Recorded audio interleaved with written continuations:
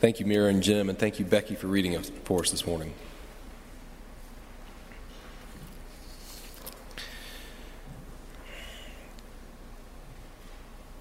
George Bailey just wants to travel. All throughout the movie, that's all he wants, to get out of Bedford Falls and see just how wonderful life in the big, wide world might be. Go to college.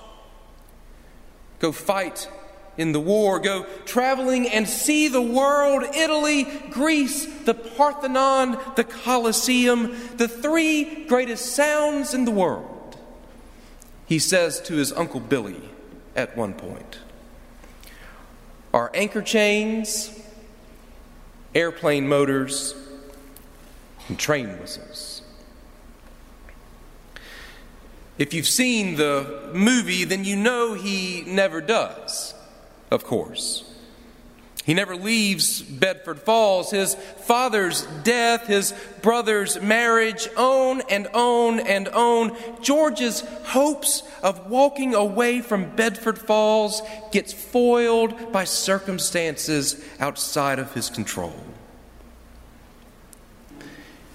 Even on the day of his wedding, there's a run on the banks in town, so he has to rush to his family's building and loan office in order to calm a jittery crowd that is demanding their deposits.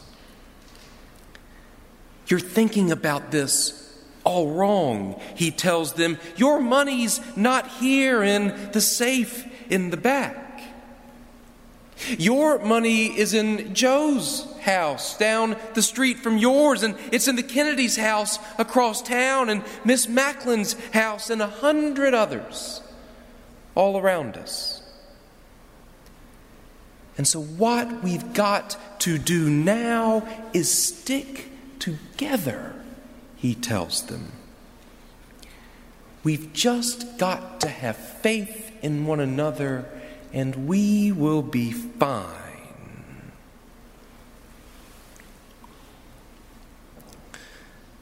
It's a good speech.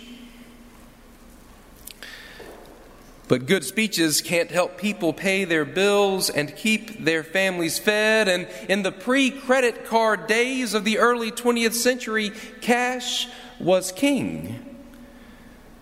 So if you've ever actually seen the movie It's a Wonderful Life, then you know that the day isn't truly saved until his wife Mary shows up with the cash that they had set aside for their honeymoon, and they share it with all of their neighbors.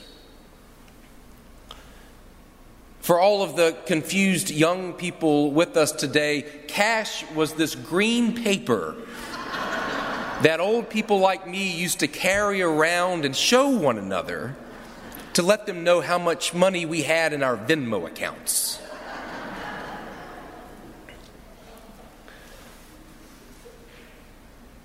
All George wants to do is get away, go explore, see incredible things.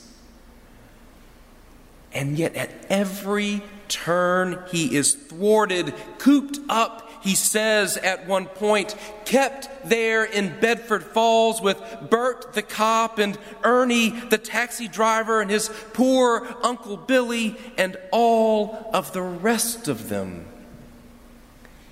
He is frustrated at every turn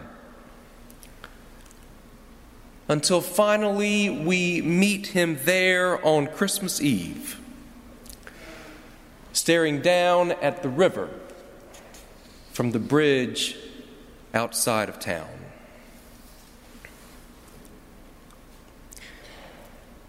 It's a Wonderful Life really is a good movie. If you haven't seen it, or if you haven't seen it in a while, then you ought to find some time over these next couple of weeks and watch it. It's sweet. And yet, even as sweet as it is, it also refuses to flinch from some of the darkest, most painful aspects of life. As I looked back at it this week, the tone of it actually reminded me of the current TV series Ted Lasso. Something else that is well worth your time, although fair warning, Ted Lasso might expand your vocabulary a little bit. Both stories are essentially comedies. They're fun, funny, heartwarming in moments, and yet at the same time, both stories also deal with some of the heaviest subjects there are. Depression, anxiety, death. And they can do that. They can hold all of these things in tension, the beauty and the brokenness of life together, because at the center of both of these stories is the powerful love of a community. Our 1 Corinthians text this morning is focused on that same kind of love. Throughout his letter to the Corinthians, Paul speaks to the importance of community in different ways. And here in chapter 12, he does so through the metaphor of a human body. This would have been a familiar move to his readers. It was common in the Roman Empire for public officials and public orators to talk about communities as bodies, but they did so for different reasons. They did so in order to highlight the distinctions between body parts, to point out how some were higher than others, more important than others, and how some were therefore lower. How some were clean and some were dirty and some were protected and some worked harder, and to show how all of those different dynamics were good and natural and right. They used the metaphor of the body selfishly in order to remind everyone around them who it was who was on the top and who it was who was on the bottom, and how it always needed to stay that way. But not Paul. Paul here in 1 Corinthians does something very, very different. Yes, in this chapter, he talks about the differences between body parts, eyes and ears, hands, feet, and so on. And he even talks about how some look to be naturally higher and others naturally lower, but the upshot for him is elsewhere. It is not on their separateness that Paul is focused, but instead on their togetherness. On how in a body, even as every piece is unique, there are no natural divisions between them. It is all one body, one flesh, knit together in one life. And what is more, when any one piece is injured, the whole rest of the body gets affected. You stub your toe and you cry out in pain. You hit your thumb with a hammer and your eyes begin to water. You get a migraine headache. And all the rest of you is laid up for the rest of the day. That is a body. And that's a community, Paul tells them. That is what Paul needs the Corinthians to understand about themselves. And that is also what George Bailey needs to understand as well. I don't want to spoil the movie in case some of you really haven't yet seen it, but as George stands there on that bridge looking down into the river below, he is at the lowest point in his life. All he has ever wanted to do is get away from Bedford Falls, and every time he has had that chance, at the last minute, the chance has slipped through his fingers. He gave his college tuition to his kid brother. He gave the cash for his honeymoon to keep his neighbors afloat during the banking crisis. He gave and he gave and he gave. He wanted to go someplace exciting. Build skyscrapers 100 stories high, bridges a mile long, but all he ever got was his hometown and his family's failing building and loan. Something that he was just barely savvy enough to keep afloat. And something that on this night, he is sure he has just killed. And on that night, as George wanders alone through the snow, through the lights, through the music, through the decorations, after all, y'all, this is Christmas Eve. He feels like he is the loneliest, most wretched, most solitary person on earth. But he's missed something. You see, in the midst of all of his dreams of going somewhere else to see great things and moving somewhere else to build great things, George Bailey has in fact built something great right there at home. But he has missed it. He's missed all of the signs that have been around him over the years. He has even failed to hear it in his own words when he was explaining to those panicky crowds about their money.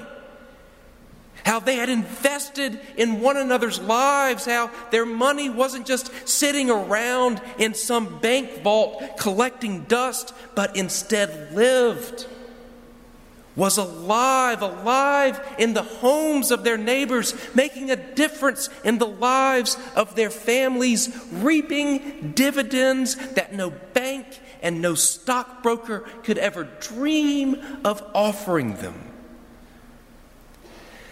Time and again in this movie, George Bailey is said to be the smartest man in town, and yet he has consistently missed something that is as plain as the nose on his face.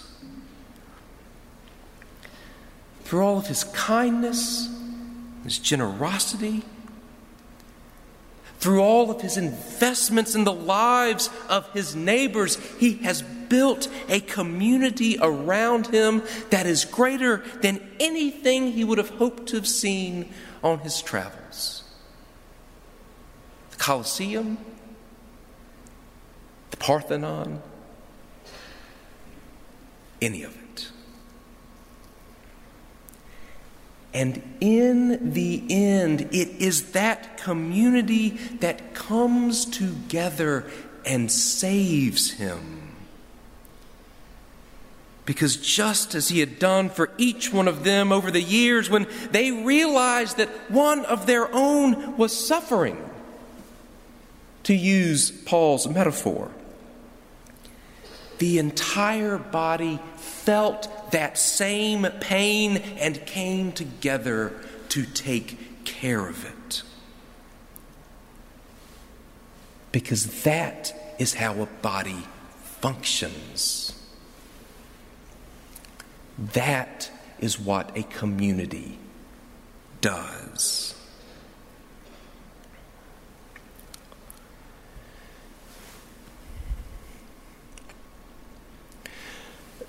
Friends, it is just about noon, which means that it is just about lunchtime, and woe to the one who stands between a room of Baptists and an after-service meal.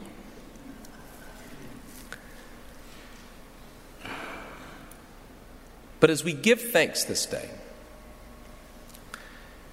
as we give thanks this week, and especially on this coming Thursday, and in every week, and on every Thursday, and on every other day to come, let's not forget to give thanks both for what we have and also for what all we can do with it. Let's give thanks for all that God has given us, our time, our talents, our resources, all of it. And let's also give thanks for the opportunities that we have to share those good things with the people around us in Christ's body. To build a community with one another. To invest in one another's lives, and to be blessed enough to have friends who invest in ours just as well. On Christmas Eve, 1945, George Bailey learns the most incredible thing that any of us could ever possibly know. That his life and his story and his fate is knit together with the lives and the stories and the fates of the people around him who love him. Who love him in ways that he wasn't aware of, and in ways that he could have never possibly dreamed. And y'all, look around. Because the same can be said for us.